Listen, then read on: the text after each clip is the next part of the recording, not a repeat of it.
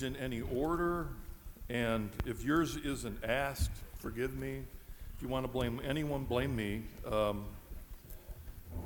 because we have, actually I'm seeing that we have 50 questions here in a half an hour. That gives us about 30 seconds per question. So let me just go through and grab the first men. Okay, and what we're going to do as quickly as possible, we want somebody to jump on it if it doesn't have a name, all right? Okay, Scott, that's you. Okay, it's always Scott first? Is that what we're saying? Okay. What can parishes do to encourage parents to take the role of primary catechists of their children instead of relying on the parish to do all the work?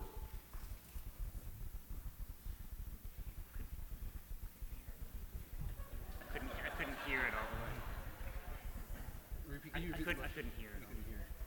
Oh, Was they the didn't hear me. question that what can we do to get parents to catechize and not Take the simply responsibility of delegate that. it? Yeah. I mean, the catechism is clear, and the popes for the last 3 or 4 decades have said over and over again that the parents are the primary evangelizers of the children, that the family is a domestic church. Unfortunately, I think we know that the new evangelization is defined precisely by the need to re-evangelize those who have been secularized, and so often that is the parents of young people.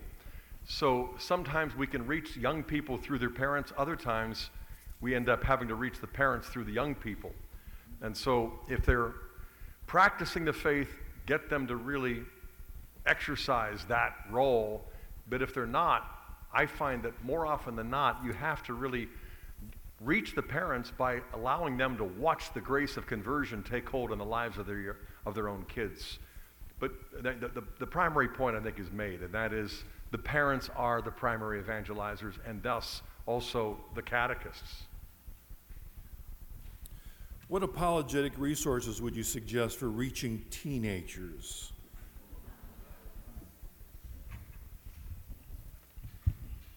No joke, but YouTube is a big one. There are a lot of excellent videos that, keeping in mind the short attention span that many young people have nowadays, the YouTube videos that are 5 to 10 minutes long and teach on how to respond to atheism, how to respond to the typical challenges, whether they're from a secular standpoint or a religious standpoint. These videos are now proliferating widely on YouTube. They're free, they're quick, the kids are already on YouTube. That would be a good place that I would recommend. We've used those successfully with our own children and showing them, hey, let's watch this 5-minute video on how to respond to atheism, for example. It's a good little inoculation booster shot, and the kids are already in tune with it, so it's not as though you have to get them to read a book or get them to sit down and look at something longer. One other good resource I would throw out there, especially with young children, going back to the theme domestic church, which I think is essential.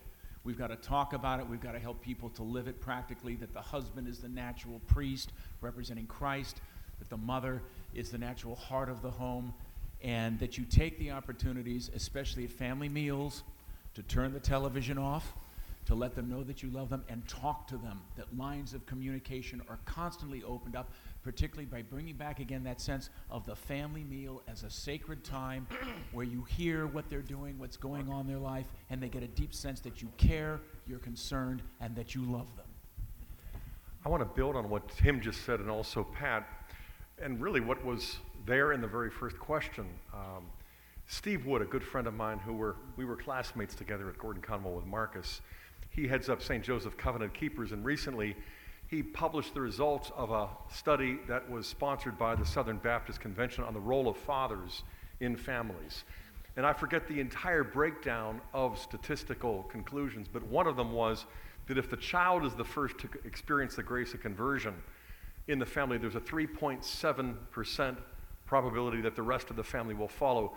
If the mother experiences the grace of conversion for the first time and expresses that, sharing it with the family, it's roughly 16% chance that the rest of the family will follow. But if the father is the first to experience the grace of conversion and shares that, it's roughly 93% probability that the rest of the family will follow. And then in addition to that, they also showed statistically that if the husband, the father, is devout and goes to church regularly, between 2/3 and 3/4 of the children will be going to church for the rest of their lives, regardless of how devout the mom is or if she practices at all. That's how paramount the role of the paternal priestly rule is, and especially if it's exercised in a non-anxious way. I once heard somebody define fatherhood as non-anxious leadership.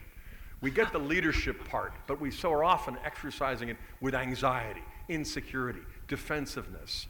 But I think turning the TV off, saying grace, maybe the family rosary, that sort of thing, to the extent that our Lord has enabled me to do that, and I've seen that now with our 12 grandkids and our 3 oldest kids, and every night they gather their kids like I gathered mine and just place their hands over their heads and just say, "May the grace of our Lord Jesus Christ and the love of God the Father and the communion of the Holy Spirit be with you now and forever till we're in heaven together." We give hugs.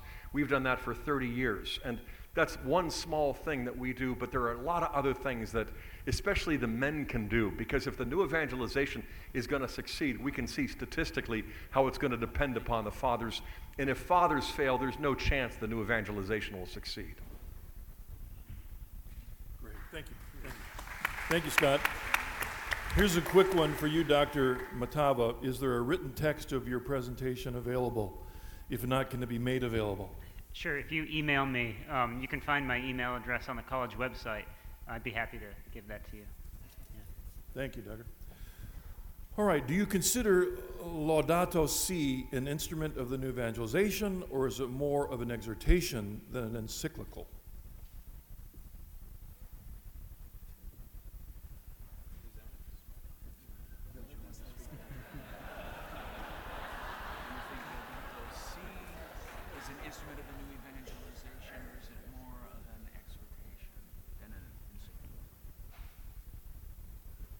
It is much more than an exhortation. It shows that Pope Francis, and with him therefore the Church, is concerned about God's creation. That the Pope is not just asking Catholics to come to confession, come to Mass, but asking all human beings to respect what God has created, to regard ourselves as stewards in the vineyard of the Lord, and to regard ourselves as responsible to our fellow citizens and the future citizens who will come after us. That is gospel. It is not the whole gospel, but it is very much a part of it. So it isn't just exhortation. An encyclical is a document of teaching of a rather high value in the church. So it is a major document of a document of teaching at on a major subject. We are not generally accustomed to encyclicals on environment. That is true, but we have it.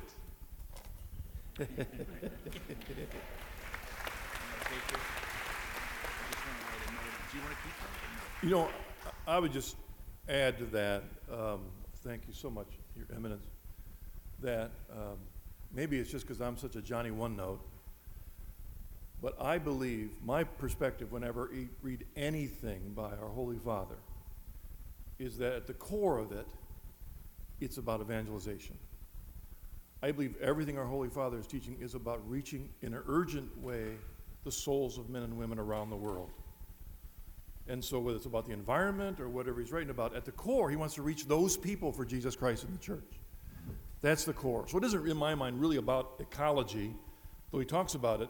At the core is reaching people who think that all there is saving the world, that's all that's important. He wants to dialogue with those folk to bring them to Jesus Christ. And I believe that this particular document gives us a foundation to reach out to those people in our lives. Otherwise, they may not listen to us. But now we have something that we can share together to reach out. In fact, I have another one that's kind of connected with some of the things that the Pope says. This question is, it seems the Pope has significant issues with capitalism as his remarks continually criticize this. One can conclude from this he would support more of a socialist society. Is he being misrepresented in the mainstream media?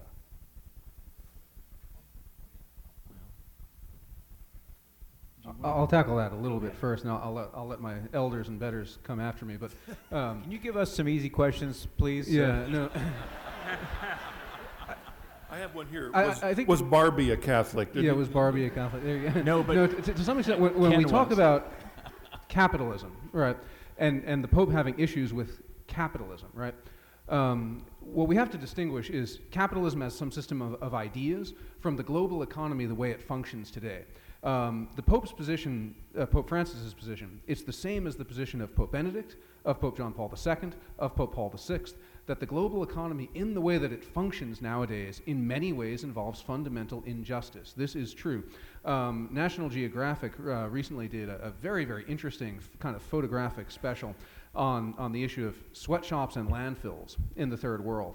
And they were focusing specifically on the manufacturing of things like T-shirts. T-shirts that we buy for very, very cheap, especially teenagers, where they buy massive numbers of T-shirts. 2 weeks later, they throw them out. And what most people don't realize is that not only were they made by slave labor in some sweatshop somewhere, and in a country that you might not expect, in a country that might have a halfway decent GDP or a growing economy, but not only were they made by slave labor, but when you donate it to Goodwill, it ends up back on a container, it ends up going back to the third world, and it ends up in a third world landfill, right? And this is fundamentally unjust, right? And the people that suffer from this are human beings, right? It's not the environment as some kind of inanimate entity that suffers. It's human beings that suffer from these economic injustices. And there's a fundamental human call to be conscious about the role that we play in the global economy. And that's what Pope Francis is talking about here, I think. yeah, I think fundamentally what he's trying. Hit the button. There. I think fundamentally, as we're talking about in the encyclical and in this, a lot of times he's had an experience down in Latin America of I think we would call crony capitalism, which is highly corrupt and self-serving. But what he's trying to do, just like John Paul and like Benedict, he's trying to put the human person at the center of the economy. It's not about systems, it's about people. And anything that would degrade people or that is divorced from the moral law or is not concerned really with human dignity needs to be corrected or modified. He's definitely not a socialist. He's not preaching socialism. But there's a dominant ethos right now that puts a primacy, I think, upon profit to the point oftentimes of degradation of humanity and not caring about the human person. For example, there was one article I just read about down in Argentina, one of the major rivers in Argentina. There's a spot densely populated, but they've located all of these chemical plants right along this river, and it has been grotesquely polluted. The people in that area have trouble getting drinking water. That's where he speaks about a right to drinking water. And it's absolutely disgusting that the Argentine government is going to send like $100 million to try to clean it up, but they said, we can't start this for 20 years. And in the meantime, you have people having these chemicals, and again, the chemicals are all being produced there, and they're being sent out to other parts of the world, making lots of money, and the people right there are living in filth. That's wrong. That's not anti-capitalism. That's not being pro-socialist. That's being pro the human person, like our Lord would be. Building on that, I would add that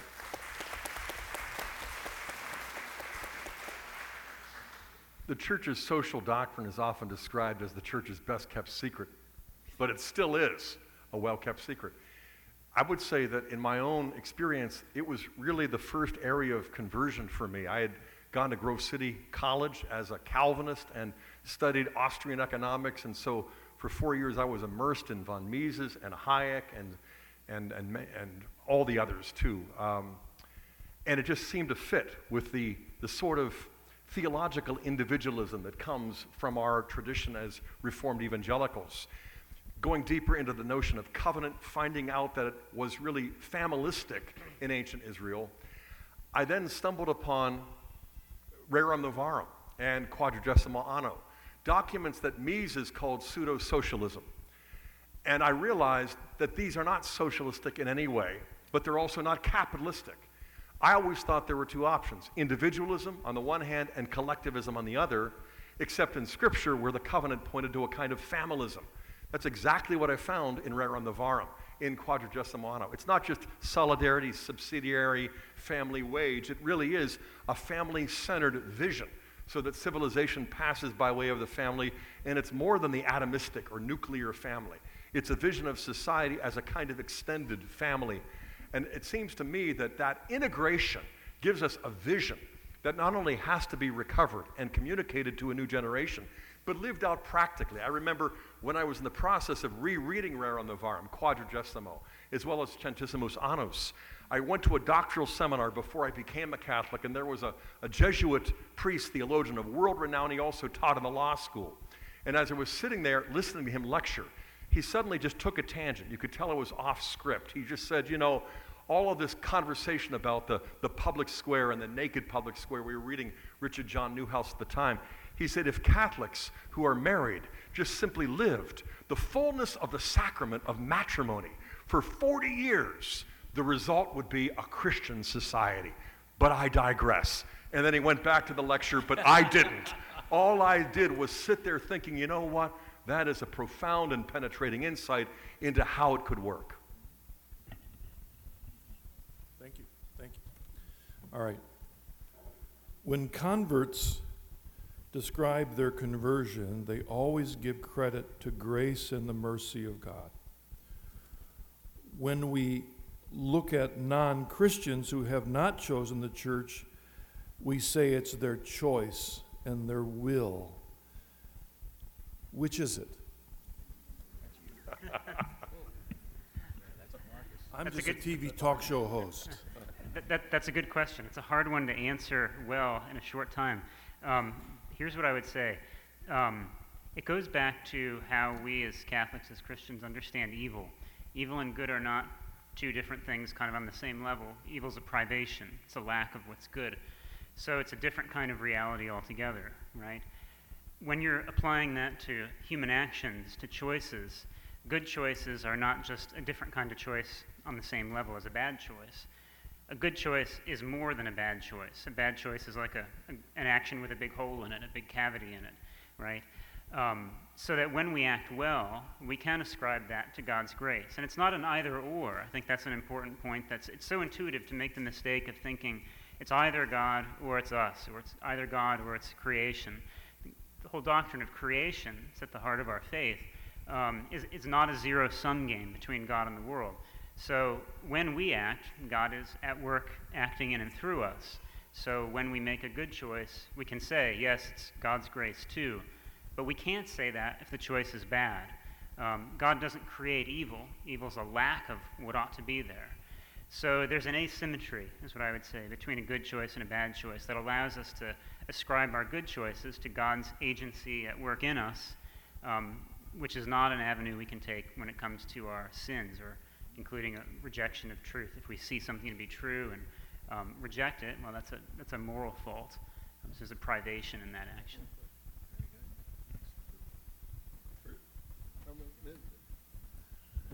The interplay between grace and human free will and response is not without some mystery for us. We cannot pretend that we understand all that happens between God's offer of help to us, actual grace, and our response. Not even our personal response, not to talk of that of others. Only God can finally judge that. That may be why Christ said, do not judge, and you will not be judged. For instance, a teacher asked boys in the class, give an example of a good act you have done. One boy said, I gave 2 slaps to another boy on the cheek. The teacher said, that is not a good act. The boy said, it is, because at first I meant to give him 3 slaps. Then I reduced it to 2.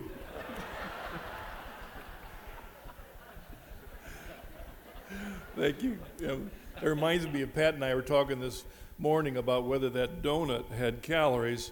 And I said, well, it's relative. It's got much less than a donut this size, so it's fine. Yeah. Thank you. Here we go. If being canonized does not being killed in the battle of Front Royal by a cannonball, does being canonized affirm that someone went straight to heaven? Or could they have gone through purgatory before beatification or canonization? We cannot tell whether a particular person went to purgatory before heaven. God has not made us members of his advisory council. What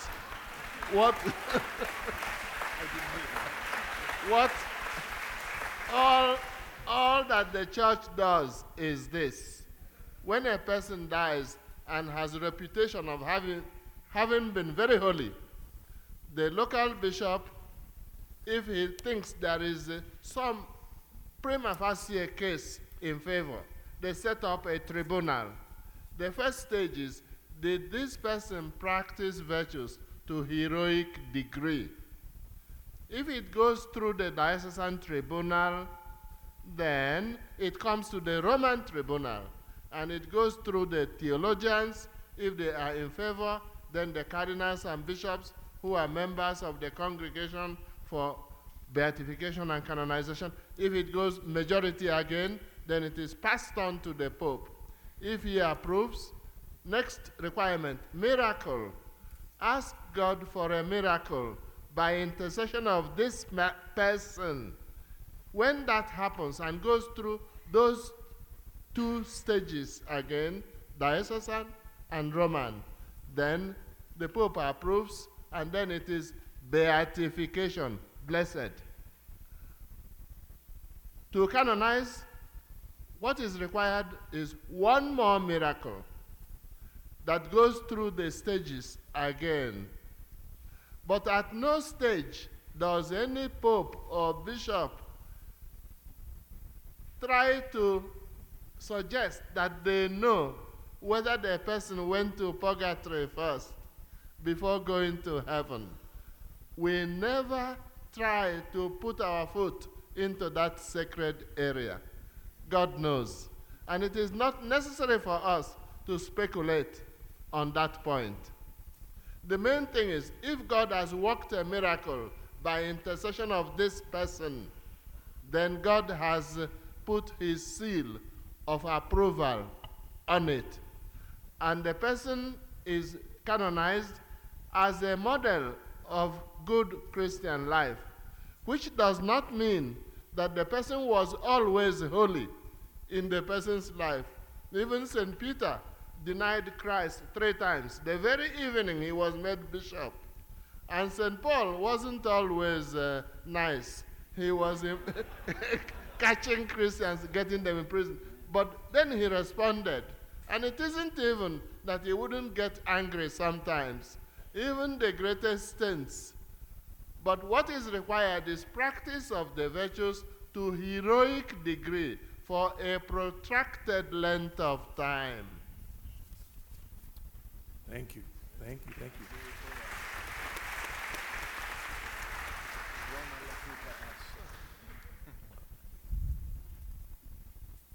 Discuss the perpetual virginity. Why is the teaching necessary and why is it important?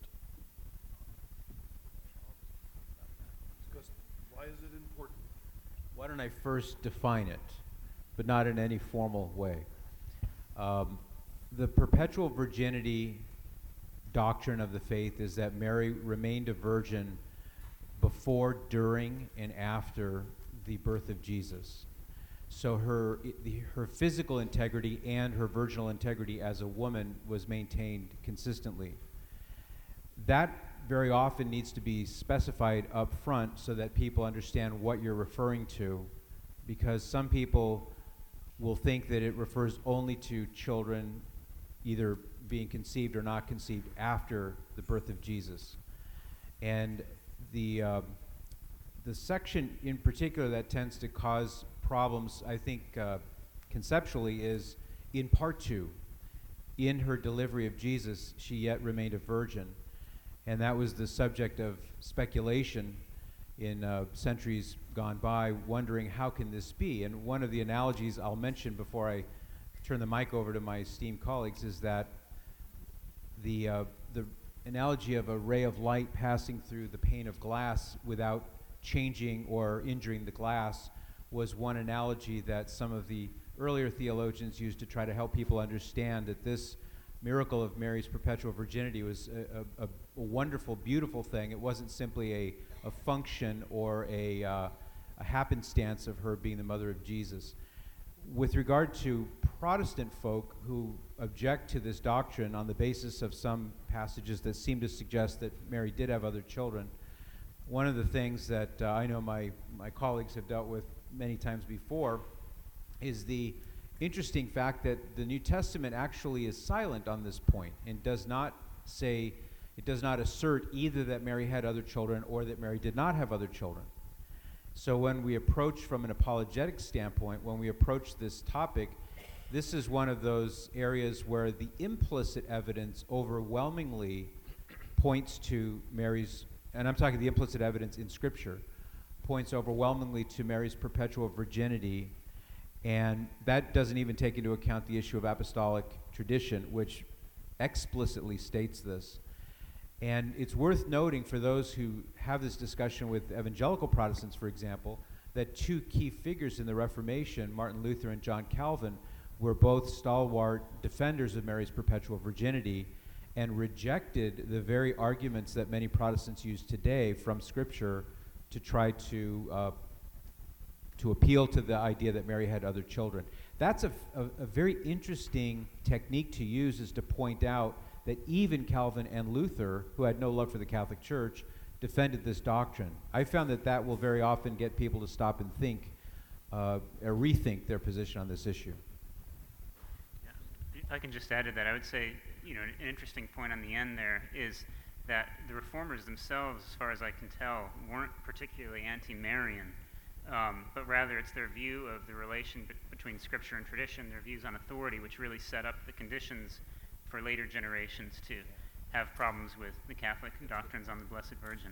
I think that's an important point to make. Related to this too, and I think probably Dr. Hahn could speak to this more than I could, but there's a certain biblical case that can be made for Mary's perpetual virginity, especially on the basis of Old Testament types, the Ark of the Covenant, the gate shall remain shut, and all these ideas in the Old Testament which prefigure the role of the Blessed Virgin. I want to agree with you and emphasize everything you said, as I would agree with that. The proviso is that in dealing with explicit versus implicit, an explicit statement would be something like Mary remained a virgin for the rest of her life. An implicit statement would be such as the typological arguments that you're mentioning. So I just don't want to give anyone the impression that we can't make a very robust case in favor of Mary's perpetual virginity. We certainly do. In fact, Scott, you have a lengthy section in Hail Holy Queen that does exactly that. But it's the difference between explicit and implicit that's important, especially when you're doing apologetics, so that you don't wind up putting too much weight on something that's not explicit, if you follow my meaning.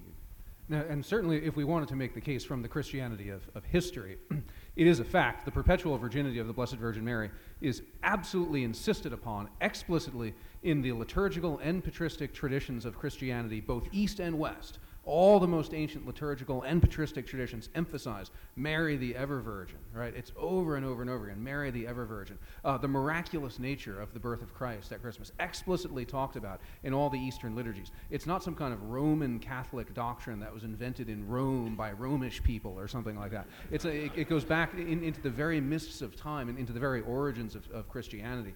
And so the burden of proof would rest with anyone who wanted to remove that doctrine from Christianity. It's one of the oldest historical dogmas, and it's connected theologically with who Mary is, with what Mary is, with who and what Jesus is. So.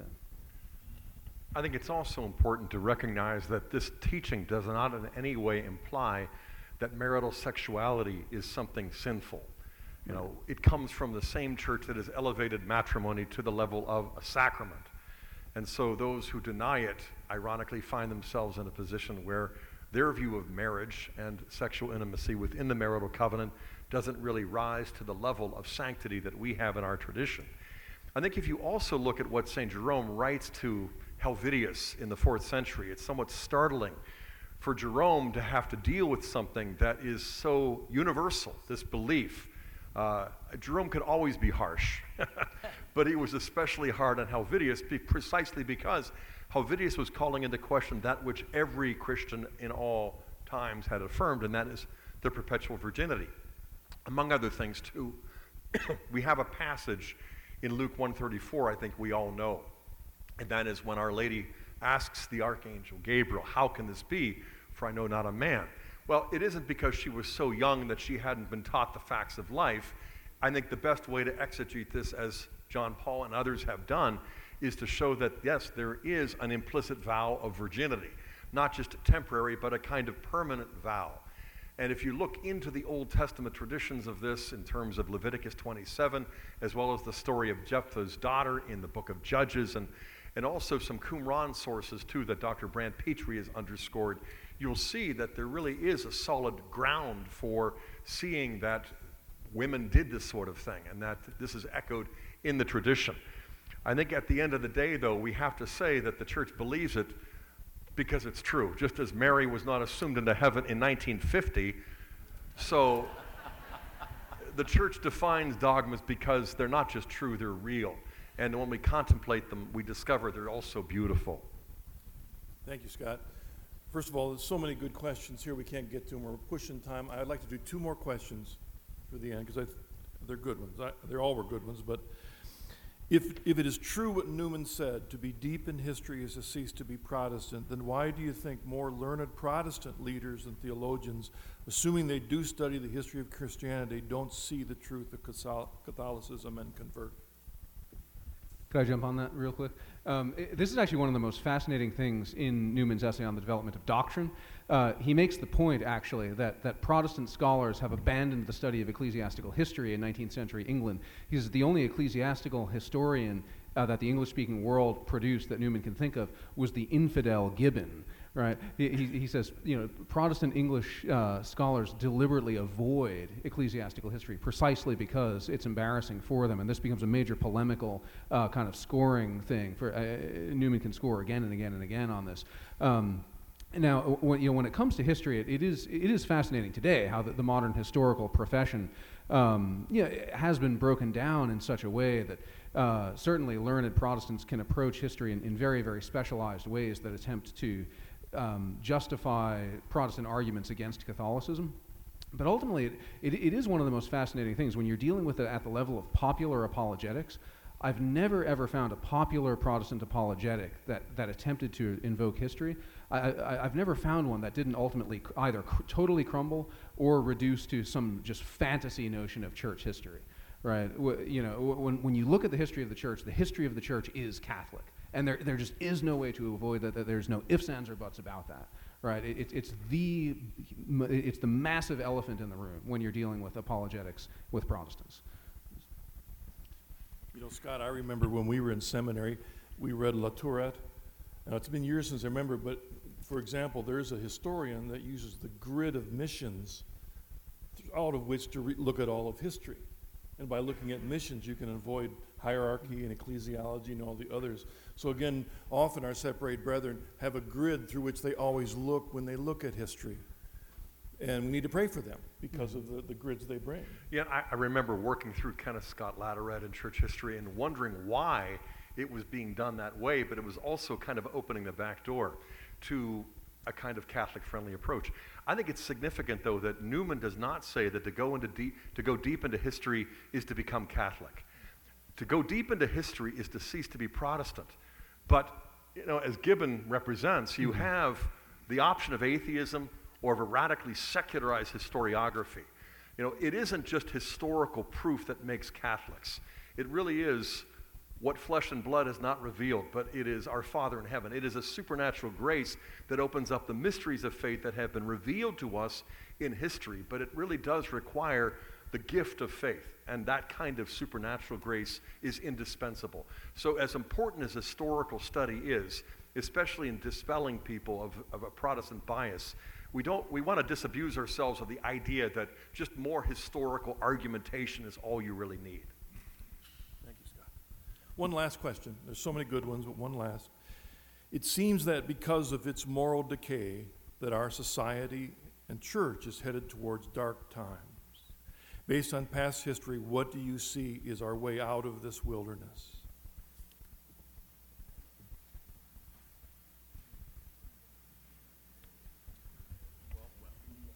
I will just say that Jesus said, in this world you will have tribulation, but be of good cheer, for I have overcome the world. I think that's the path through and out of it, ultimately for every generation, remaining faithful to Jesus, and come what may, you get through it because you're close to Jesus, even if it means for some martyrdom.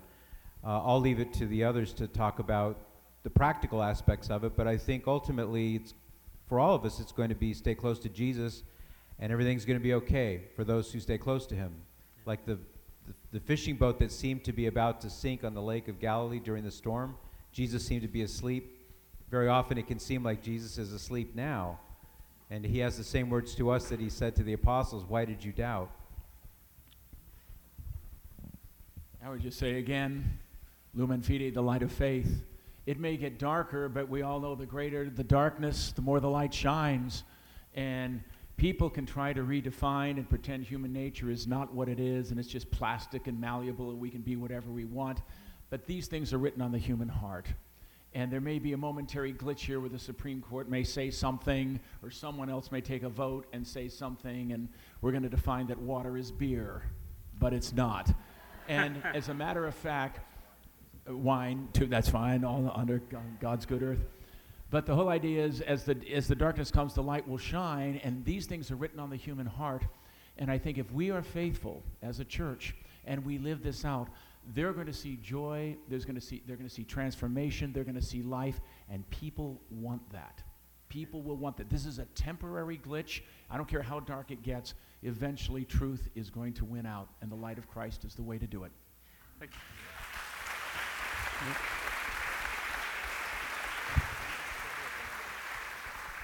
And in every age, there are good people, some not so good, some not so bad, and we don't know.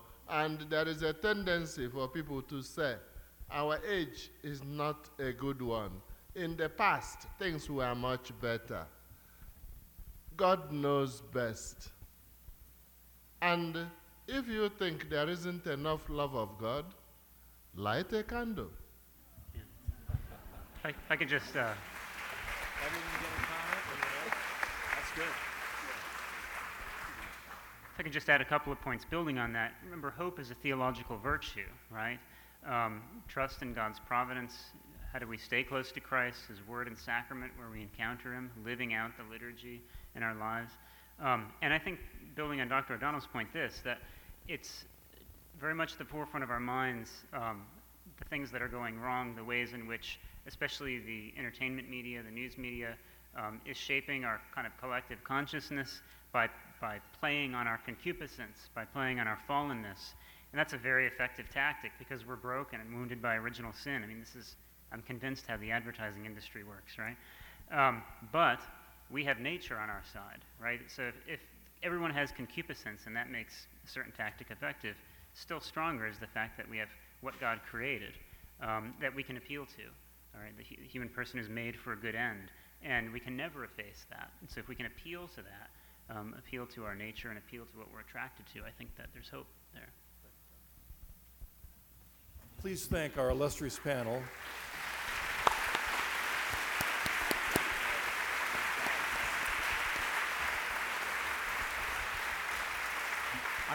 And I would say, just remember that most of them came a long way to give to you. So pray for them.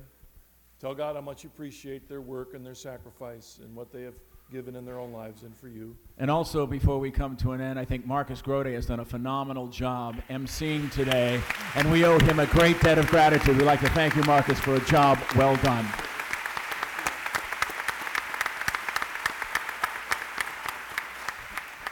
You make it easier. Audiences make it easier when you smile. So thank you. I hope this has been a wonderful conference for you, strengthening you, encouraging you. Go from here in the name of Christ. Pray for Christendom College. Mark your calendar with all the good options they have for you to grow in Christ. so you can go forth to that special person in your life to be a witness to Jesus and his church. God bless you. See you later.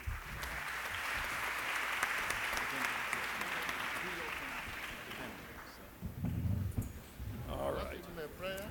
Well, we just were going to have you and Oh, and I'll be out signing books if you want to empty my table. Marcus, do you want a final blessing from the Cardinal, maybe? Oh, yes, please stop. Just stop. We would like to invite His Eminence to give us a final blessing, please. We thank you, Lord, for having brought us together. We beg you, bless those who prepared for this entire conference, all the participants, all those who spoke, who contributed in any way. Be with us always, accompany us as we go home. May the name of the Lord be blessed, now and forever. Our help is in the name of the Lord. May the blessing of Almighty God, the Father, and the Son, and the Holy Spirit descend on you and remain with you forever. Amen.